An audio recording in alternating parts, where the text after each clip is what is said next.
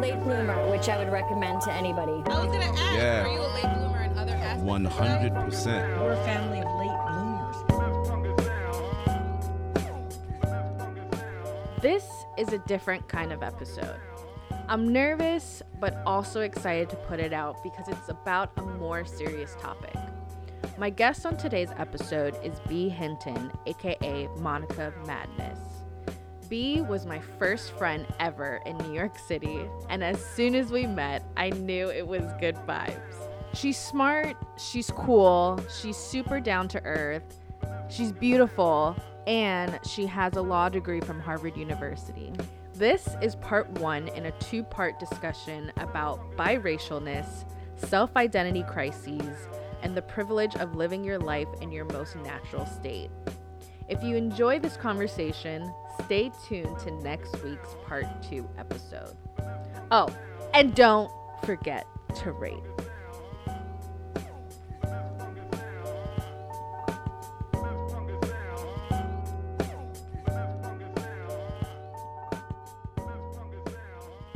So I am Bea Hinton, also known as Monica Madness when I'm not in my professional capacity. I'm an attorney. I work in private practice in sort of entertainment, technology, intellectual property, essentially anything to do with creating, licensing, and monetizing digital content. I do it, work with influencers, esports companies, big brands, small brands, advertising agencies.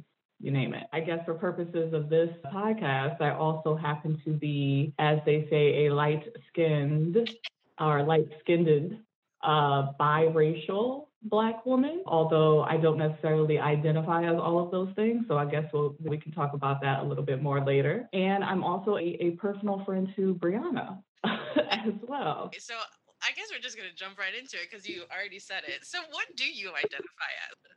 Yeah, so I identify as Black, and I know that there are a lot of people who are, quote, biracial that will say, I'm a biracial woman, I'm both Black and white, and I've never looked at myself like that. I don't use the term biracial for myself because to me, that feels like a self-identification of two different races, which is not how I identify. I don't think that biracial is a separate racial category on its own with its own political agenda, with its own social agenda. And so for all purposes, practically biology and otherwise, I'm Black, I'm a Black woman. Now, if you're asking me a little more in depth, okay, what's your ethnicity? Then yeah, I'm a Black biracial woman, or I'm Black, my race is Black, my ethnicity is that I'm Black and white, Italian, and some other stuff, mostly Italian on that side. So that's how I like to identify. I just don't think it's a separate category. Okay, so be real. When I said, do you want to talk about your light-skinnedness and your biracialness, were you offended? No, I actually talk about this subject a lot with my friends who are not light-skinned, and I guess we can get into that, and my fiance, who is also biracial, but he's Black and Asian, Black and Filipino. And there are a lot of different implications for that. Like when you're mixed, but you're not white mixed. And also when you're male and not female. The consequences of being mixed are very different, and we experience things very differently. And so this is something I talk about a lot. I have two best friends. One is brown skin, and she's from Zimbabwe. And my other friend is Black American, and she's super light, just super light-skinned Black woman. And she, growing up, until Brianna, was my only light-skinned friend. Like, I've never had any light-skinned friends. I've never had any biracial friends before. I don't know. It just never really happened. A lot of my friends have been African, actually. I guess it's just been a consequence maybe of where I've been or who I vibed with. But because of that, color comes up a lot. Like, we talk about it. Like, I've been treated differently in certain contexts than my friends have, or my friends have tried to leverage how I look in order for us to get certain things. It's always been, it's always been a part of my life. So not offended at all. First, I want to I like what you said about mixed people who aren't mixed with white. I like that. So That is true, because I don't really think about that. There are a bunch of people who are mixed, and then when you say mixed, you do automatically think about mixed with white. Mm-hmm. Like you don't think of like a Bahamian and a Jamaican are mixed. Or let's get a little more specific. We have friends who are Asian, who are married to other Asians, but they have their different ethnicities, right? Like one's Yeah. Japanese, one's Chinese. And so for the average person out there, they just lump these people together in one category, but obviously there are a lot of differences with respect to culture. Even though there are similarities, there are differences. And so it begs the question, is that still considered mixed? Maybe it's not biracial, Yeah. but it's still some sort of like multi-ethnic relationship that we don't normally recognize. I feel like a lot of the identity crises that people have, the tragic mulatto stories, are usually centered around the black-white experience. But I don't think that's by mistake. I don't think that's by mistake because usually the tragic mulatto story is the same. They're different people, but you can always guess what the similarities are going to be. There's a white mother involved, there's a white community or family involved. The father may or may not have been in the picture, but the mother's usually definitely white and they grew up in a white area, definitely went to white schools. And the sort of identity crisis and not understanding where to fit in usually comes as a direct consequence of white supremacy and white institutions. And so when you have someone who is not white, right, they're Black and Filipino, obviously you don't necessarily need to be white to adhere to certain white supremacist thinking, but it's a different structure.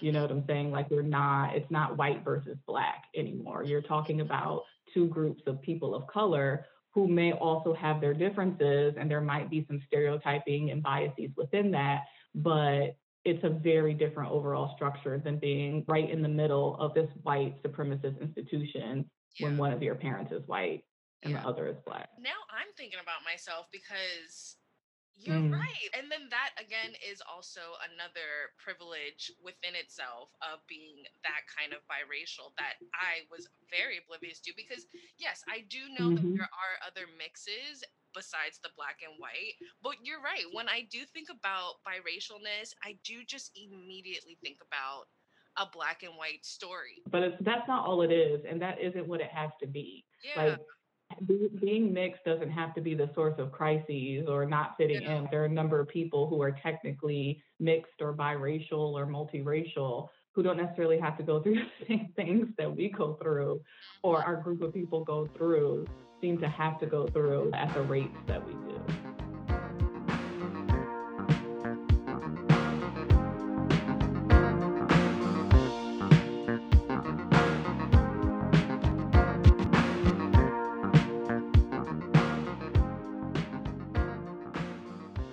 What is the differences between a male mixed struggle and a female mixed struggle? Because you're right, there is a difference. There's a big difference. There's a huge difference. So, okay, so where do we begin? So the mixed like Black guy. So my fiance David, so we'll call him David from now on, is Black and Filipino.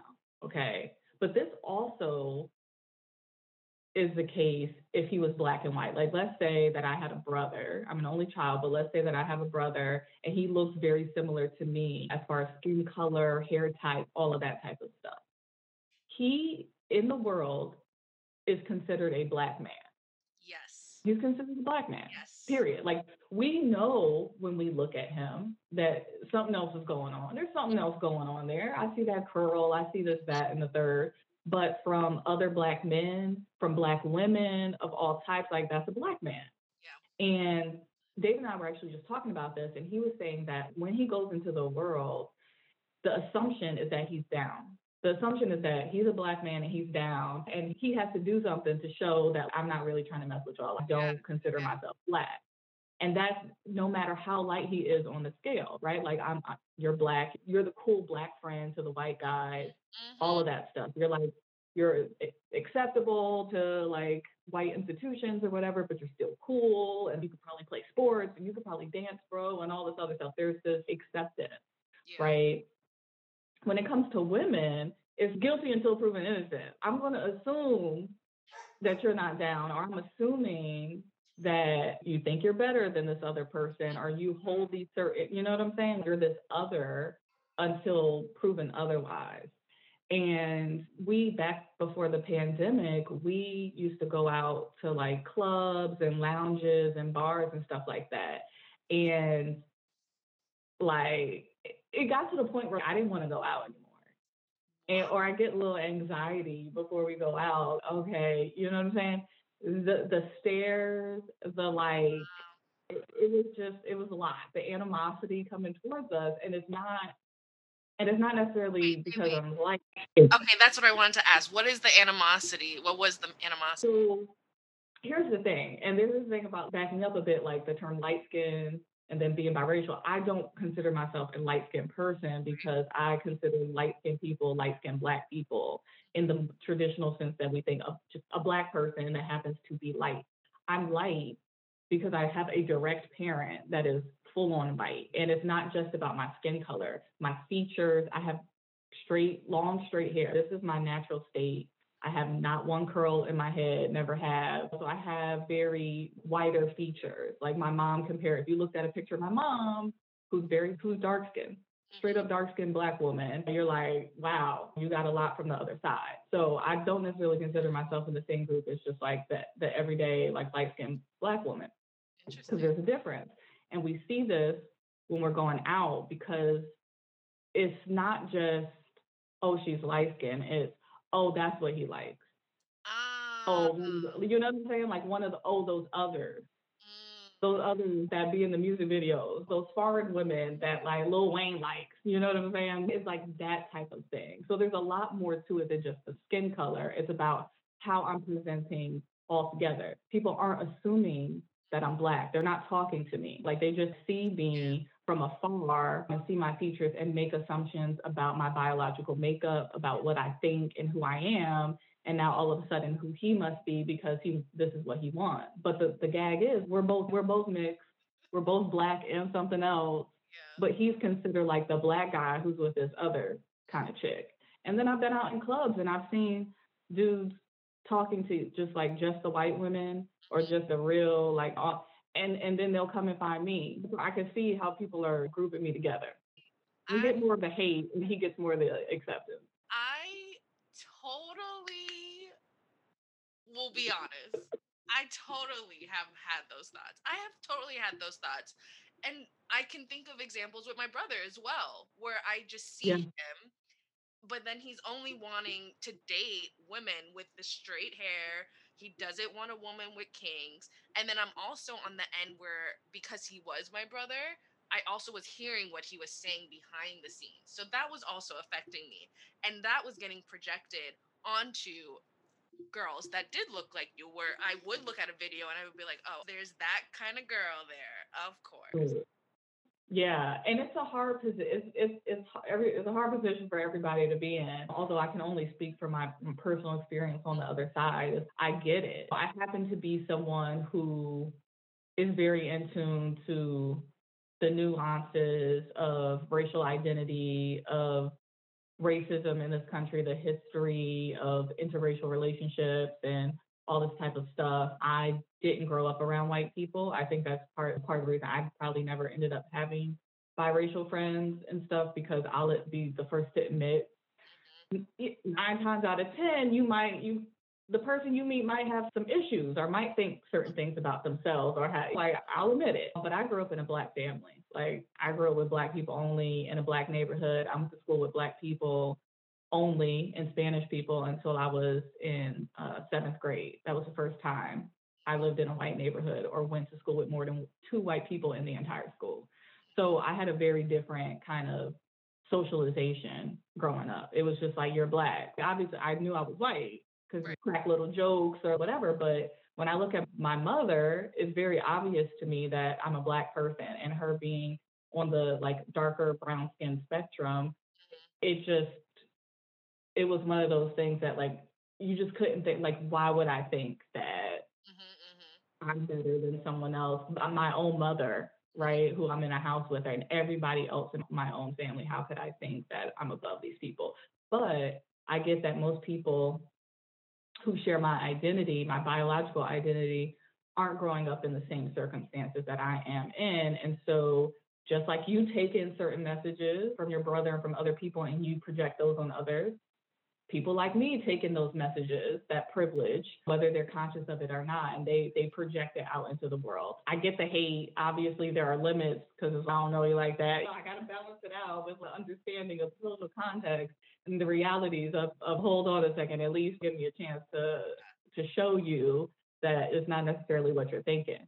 But I will say, I've always adhered to, and it wasn't necessarily something that I did consciously, but later on, like in recent years, having these conversations, looking back at how I have acted over the years, it's like, oh, okay, I see what I was doing. But I don't talk to people like your brother. You know what I'm saying? At least if they show me that's what they're doing. I've had people over the years, of course, like give me compliments, not necessarily someone that I'm dating or anything, but just the guy at the cash register. Like I remember being way back in the day when I was in college, and we had this union with food eateries inside and stuff, and there was one probably like Wendy's or something, and it was this black guy who was the cashier, and I used to have short hair. Like I cut my hair off. I had the line up just a couple inches long. I've had all types of hairstyles. And so at the time I had really short hair. And he was like, oh, I really like your hair. I don't usually like short hair, but it looks really good on you. Oh my God. I hate when they do And that. you know, I could have just taken the compliment and rolled with it. Yeah. But that's a loaded compliment. So You know what I'm saying? Like I know what that means. Yeah. I know there's something deeper. What do you mean you don't usually like short hair, but on me it's okay? What is that? Like short hair on who? There's obviously more to that comment. There's a certain texture of hair that is okay. It's okay if it's short, if it's this texture. It's okay if it's short, if it looks like it was on purpose that you cut it. You know what I'm saying? I'm lighter skinned, or I look this, my face looks this way. And so like it cancels it out. So I've never been the type to just take a compliment because it's a compliment. And I'm very vocal about questioning that. What do you mean? What does that really mean? I personally don't talk to people who are colorists or who feel like they need to put down other groups of women in order to lift me up or lift people up who look like me.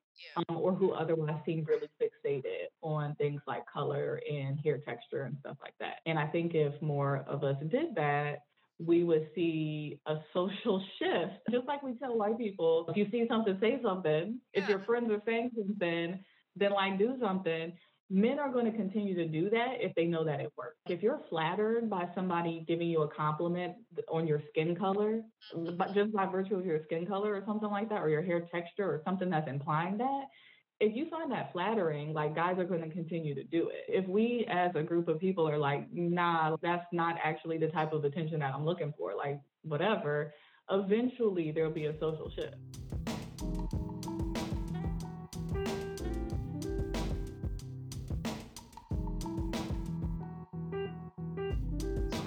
Talk about hair. I can preface it like this. For me, I grew up in this weird bubble where I knew that people saw me as this light-skinned girl, and then they also expected, because I was light-skinned, to have hair like you, this straight hair.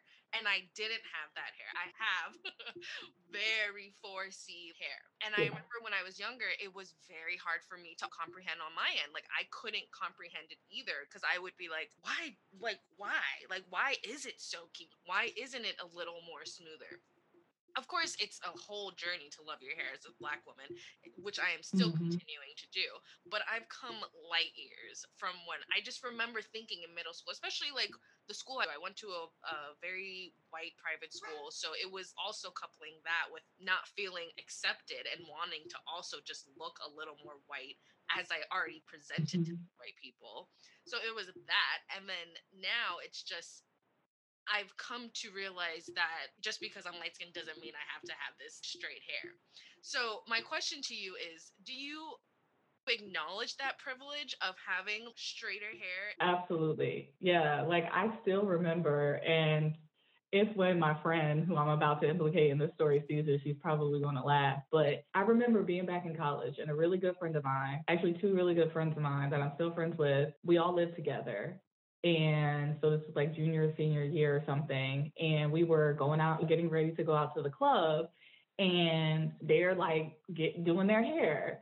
And here I am, like, I'm just like kind of getting ready or whatever. And then I like comb through it a little bit and I flip it into this like little messy bun that you do when you're about to study. And I'm like, I'm ready to go. And they're like,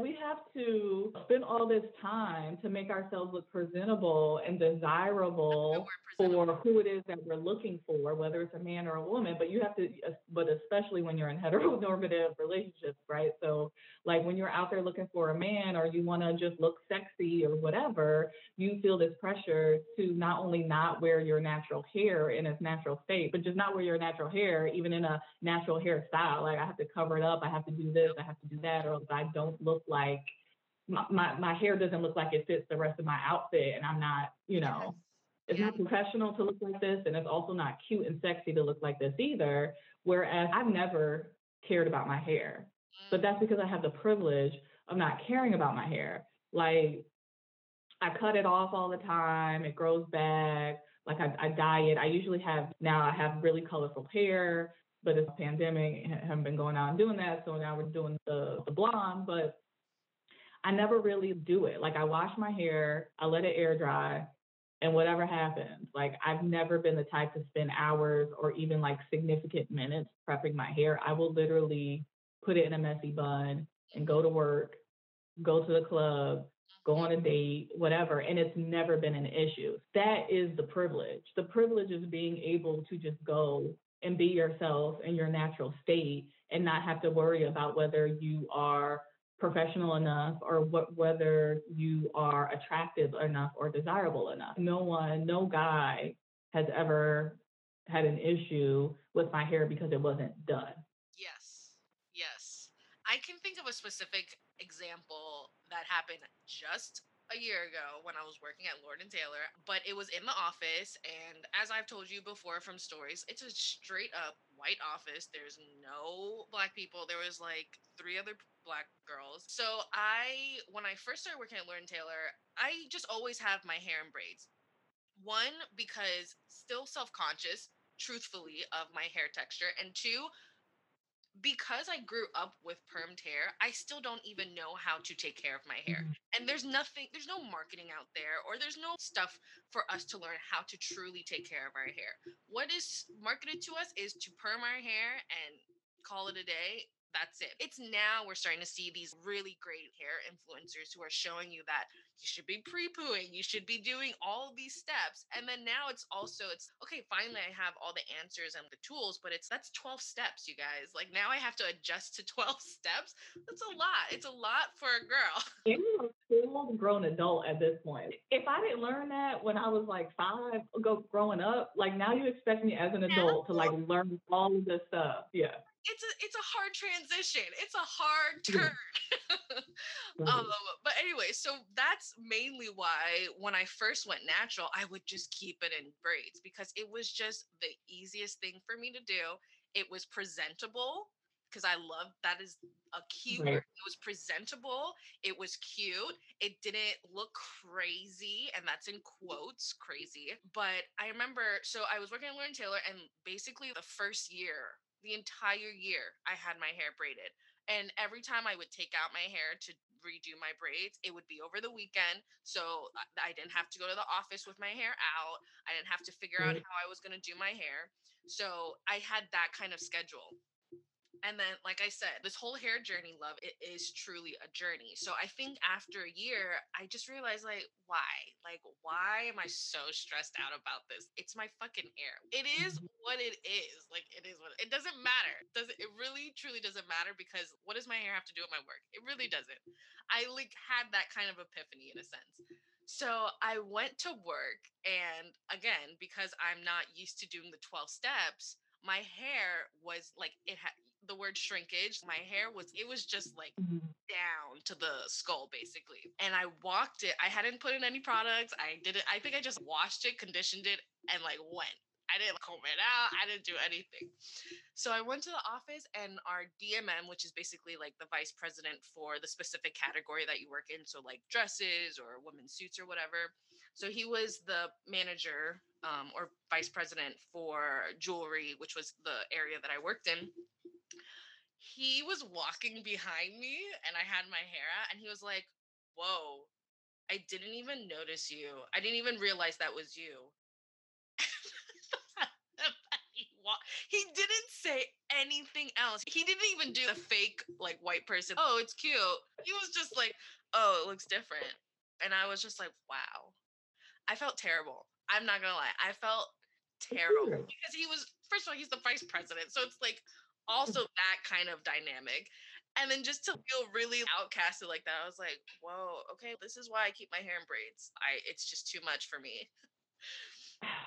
You know what? That story makes me think like I've been thinking about how people who have kinkier hair are dealing with the whole Zoom pandemic work environment because there's like a lot of memes and a lot of jokes and commentary on like how you dress, right? Because that's like generally applicable. Like people with the pajamas on and this, I barely put any clothes on the entire pandemic, and we can all rally together around that like common experience. But just in the way that I'm not dressing up in the way that I used to when I was going to the office, my hair is also not getting the same attention. And like I said, I don't really have to do much anyway, but now I'm doing even less to my hair. You know what I'm saying? It's 2 minutes before the call and I'm like, okay, let me put it in this bun, let me pull it back. It ain't even been combed today yet, but and it's not a problem. Like I said, I have many different color hair. They could open up a Zoom and I have pink hair one day, like green hair the other day. I might have a top bun. The most I've gotten is I've won a lot of calls with an attorney. I won't say anymore,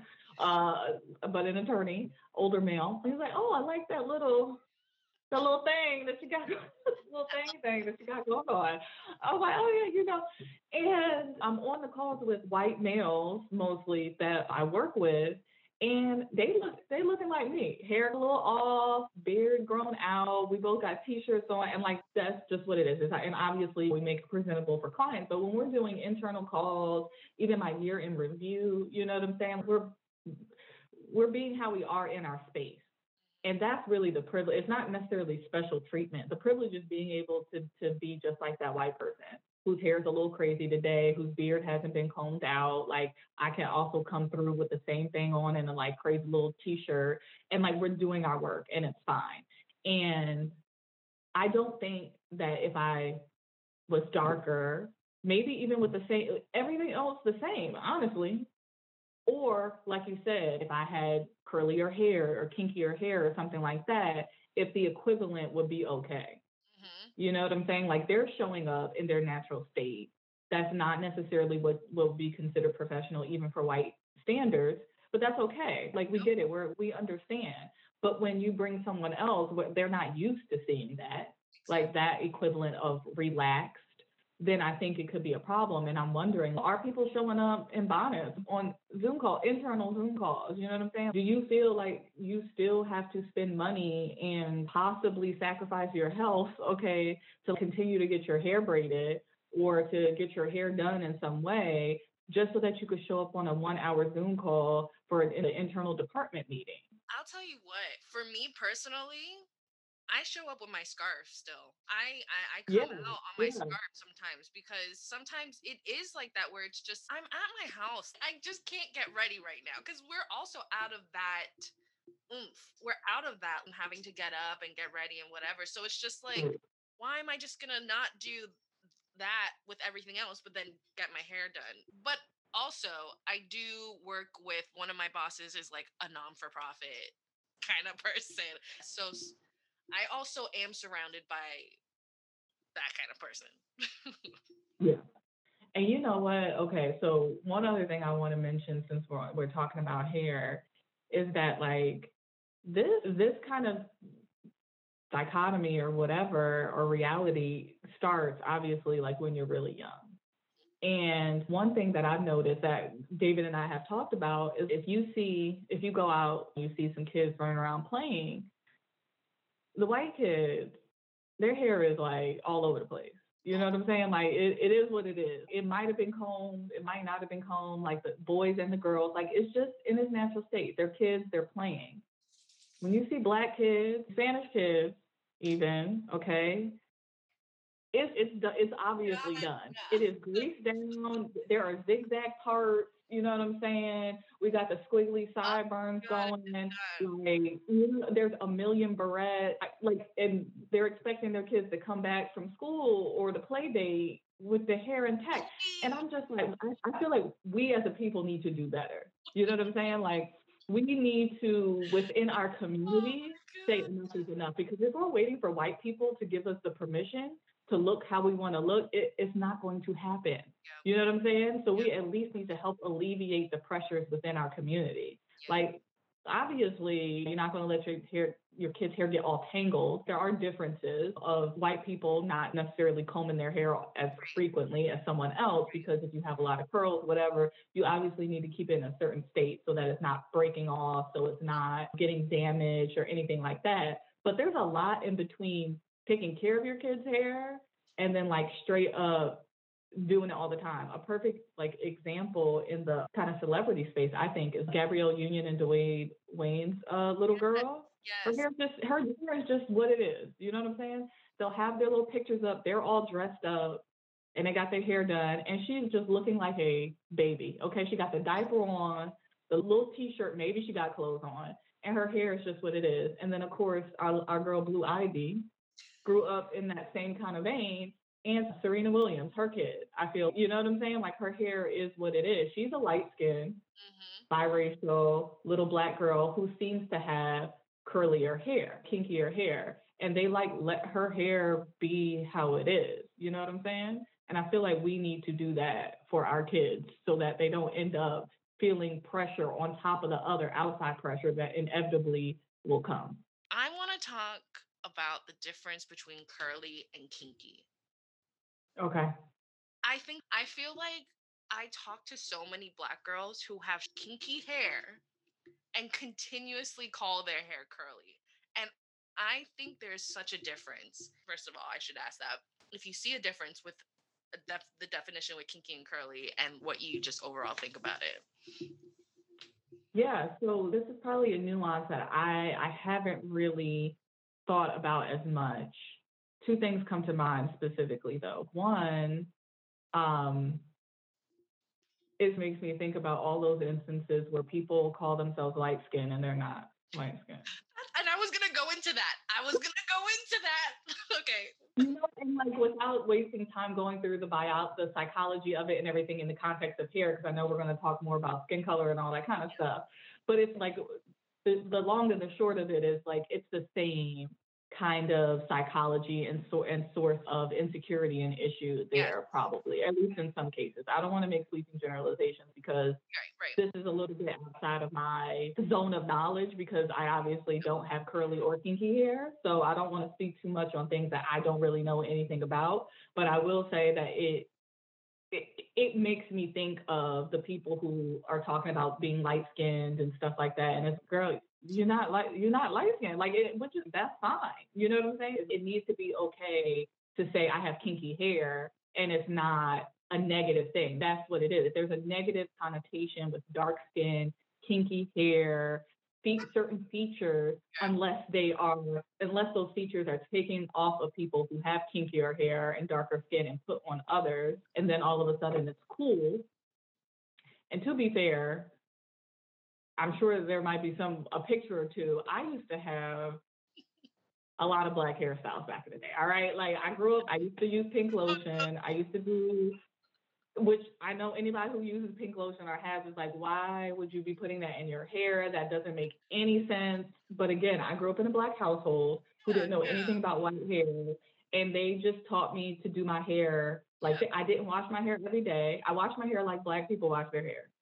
Okay. I used pink lotion. I had squiggly sideburns back in the day. I've been there, done that. Okay. I've been doing that. I was doing that in elementary school. All right. So y'all late, but I had the squigglies. I had the side ponytails. I had braids. I used to have extensions. My mom does hair. So she used to put extensions in my hair. I had the flat twist up to the waterfall fake ponytail. Like, I'm telling you, I done been there. I done done that. I done done it all. But I also know that it was more acceptable on someone who looked like me than on someone who it looked otherwise. But yeah, I think it goes back to just there's a negative connotation with kinky hair, and it's cute to say curly. Oh, you know what I'm saying? Just like it's cute to say light skin or to want to be a part of that group when like you're not. And so it's holding on to whiteness, holding on to European standards of beauty. And honestly, I think there's a bigger issue of people being our people being obsessed with hair because of this, right? Because of the issues or whatever. There's more of a spotlight on hair. I talk about this with my friends and stuff, and it's like, how many videos do you see online every day or on your explore page where someone is like, oh, look at my girls, look down here. Yes. Like there's an obsession with having long hair. You know, so on the one hand, like we're trying to dismantle European standards of beauty and say that you're not better because your hair looks like this, whether we're talking about a white woman or a light-skinned Black woman with straight or curly hair, or someone with hair like mine. Like we're trying to say that's not what we're trying to get to. That's not the epitome of beauty. Everyone can be on that spectrum of beauty or whatever. Any hair can be good hair, as they say, but there's simultaneously an obsession with having curly hair or having long hair and focusing on the growth of your kid's hair or your hair. And I think we need to examine why we think that's something that should be spotlighted. Why do you care that your hair is longer? What does that say about what you're still holding on to and what you think is a part of like your inherent worth as a person? So I think it's also just a bigger thing of not only why are you holding on to a category of hair that isn't necessarily yours, but why are we holding on to that as like a way to determine our worth, a barometer, if you will, of our worth? Like the people who are in the middle, like the brown folks, the like center brown folks who are like, yeah, light skin. I'm light skin. No, you're not. And again, that's fine. I don't know what are you trying to hold on to? Because why do you want to be the center of the white supremacist thinking? Why is that flattering? And we shouldn't find that flattering.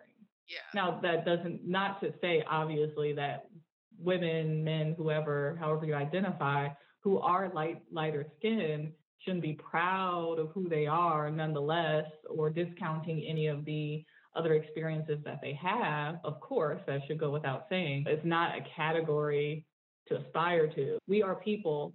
And it shouldn't be an overriding and deciding factor in who we are. And we shouldn't get caught up in, you have to live this way or be this way in order to be considered Black is just Black. And I think that kind of relates to this as well. There's no need to try to aspire to be a part of this category of light-skinned people.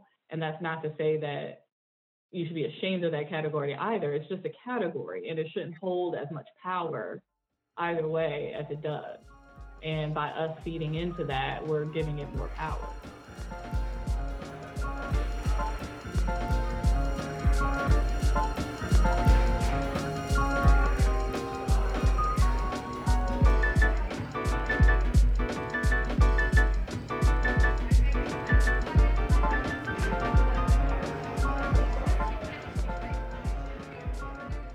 I can be honest now, and people who know me already know this of me, but I hated my light skinnedness. I was really self-conscious of it.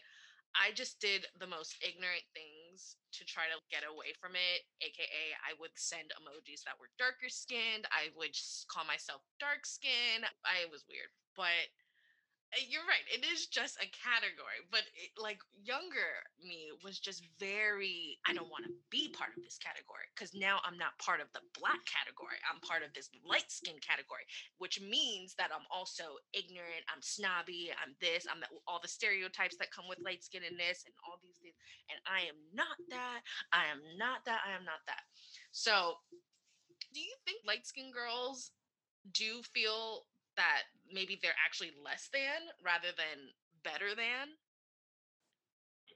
I think so. And I think that it comes out in different ways. It might not necessarily even be a less than.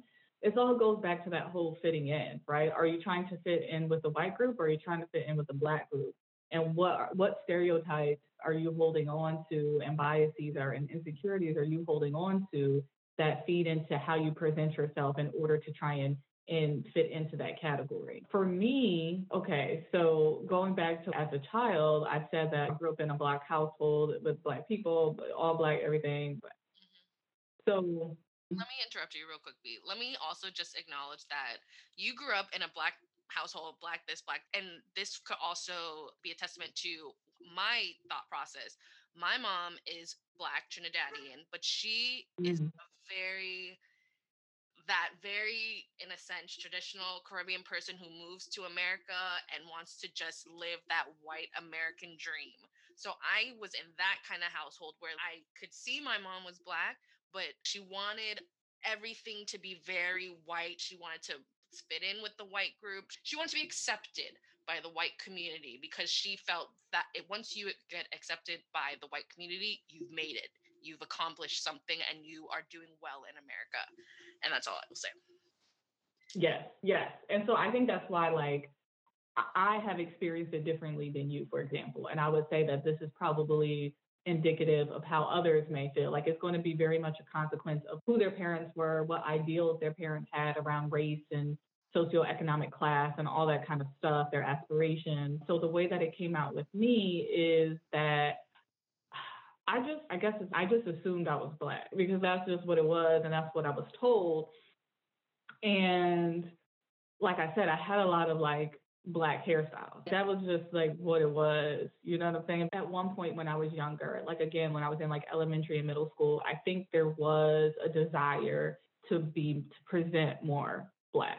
Mm-hmm. You know what I'm saying? I wished that at one point that I had hair like my mom. I wished that I had hair like you because then I could more readily do the hairstyles that everybody else had in my household, and my cousin and all them. And I wanted to fit in from that perspective. So I was doing it, but it was still different. Like, girl, I had Bantu knots before it was cute. Okay. And the kids used to make fun of you when you rolled up with your little knots. But then I transitioned into real world. And as I get older, I realize that people aren't looking at me in the way that I'm identifying. And so I think that's where the real disconnect came. It's not like necessarily that I grew up hating what I looked like because I was trying to fit in one thing or another, but it was like this desire to appear slightly different. And for me, it was to look more Black instead of less Black. And then as I got older and realizing that people weren't going to see me in the same way that I saw myself, namely other Black people, then it was like, oh, okay. That's where I think most of like the issues have come in, and where the color and the features have been an issue for me, because there's this assumption again that I'm this other person, that I'm not Black at all. Especially when I was younger, so my hair has always been super long and really dark. People used to think I was Indian when I was growing up, and like Indian people, like, and when I say that, they would tell me that I was Indian and then I just didn't know it. Like I've argued with probably hundreds of Indians at this point, not exaggerating. They're like, no, you're sure, are you sure? And I'm like, I'm positive. Maybe they thought I was Spanish or some sort, but no one ever really thought that I was Black. And I think, again, that's where the difference between presenting in certain ways, like we're both lighter complected and have similar enough like biological makeup, but we present very differently. Our hair colors are different. We have different features. And going out in the world where someone might be like, okay, that's a light-skinned Black girl, and they might not even acknowledge your other identities. It's just like Black, and that's it. And then me is, I don't know what's going on. It's something else, some kind of other person. And then it wouldn't be until I started talking that people would I could see it happening in their heads. Again, I can't tell you how many times this has happened where people will see me and then I'll start talking and then they look like this and then they look at my roots and they look back at me and then they look at my roots again. And you could see they're like, I don't know what's happening. I do not know what's happening. What is going on? Wait. I thought you might have an Indian accent. Oh my God. I'm just laughing because I can't even tell you how many times like just the Black girl is just like staring right at your hair because she's trying to exactly what you say, figure out if you are Black or not. Yeah. That has been the litmus test. Let me tell you, this has been happening to me since I was like 5. It never fails. Like people are like very taken aback by how I speak. Also, my grandmother and that family is from the South. So also have a little bit of a Southern kind of Black kind of twang going on, even though I'm from the Northeast. So people get super fucking confused. And I use certain terminology that people use in the Black community. And then I have to realize that some people are really caught off guard by that because they're like, who is this white woman saying, hold on, like, what's going on? So all that to say, I didn't necessarily hate myself, but there was a time where I wished that I had Blacker features because I was like, I was doing the hair, I was doing other things. That's how my mom looked, whatever. And so you want to present more in that way. But I don't think that's the privilege though, right? I'm still in the privileged position. So I didn't necessarily hate myself at the same time. It was just this wanting that dissipated.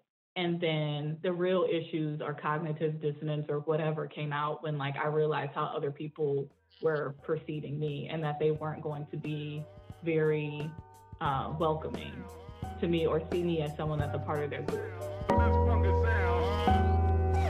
I was a late bloomer, which I would recommend to anybody. I was gonna ask, were you a late bloomer in other aspects? 100%. We're a family of late bloomers. Hope you enjoyed the show.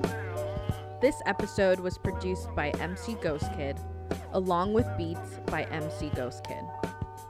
Stay tuned for part 2 dropping next week. Bye-bye.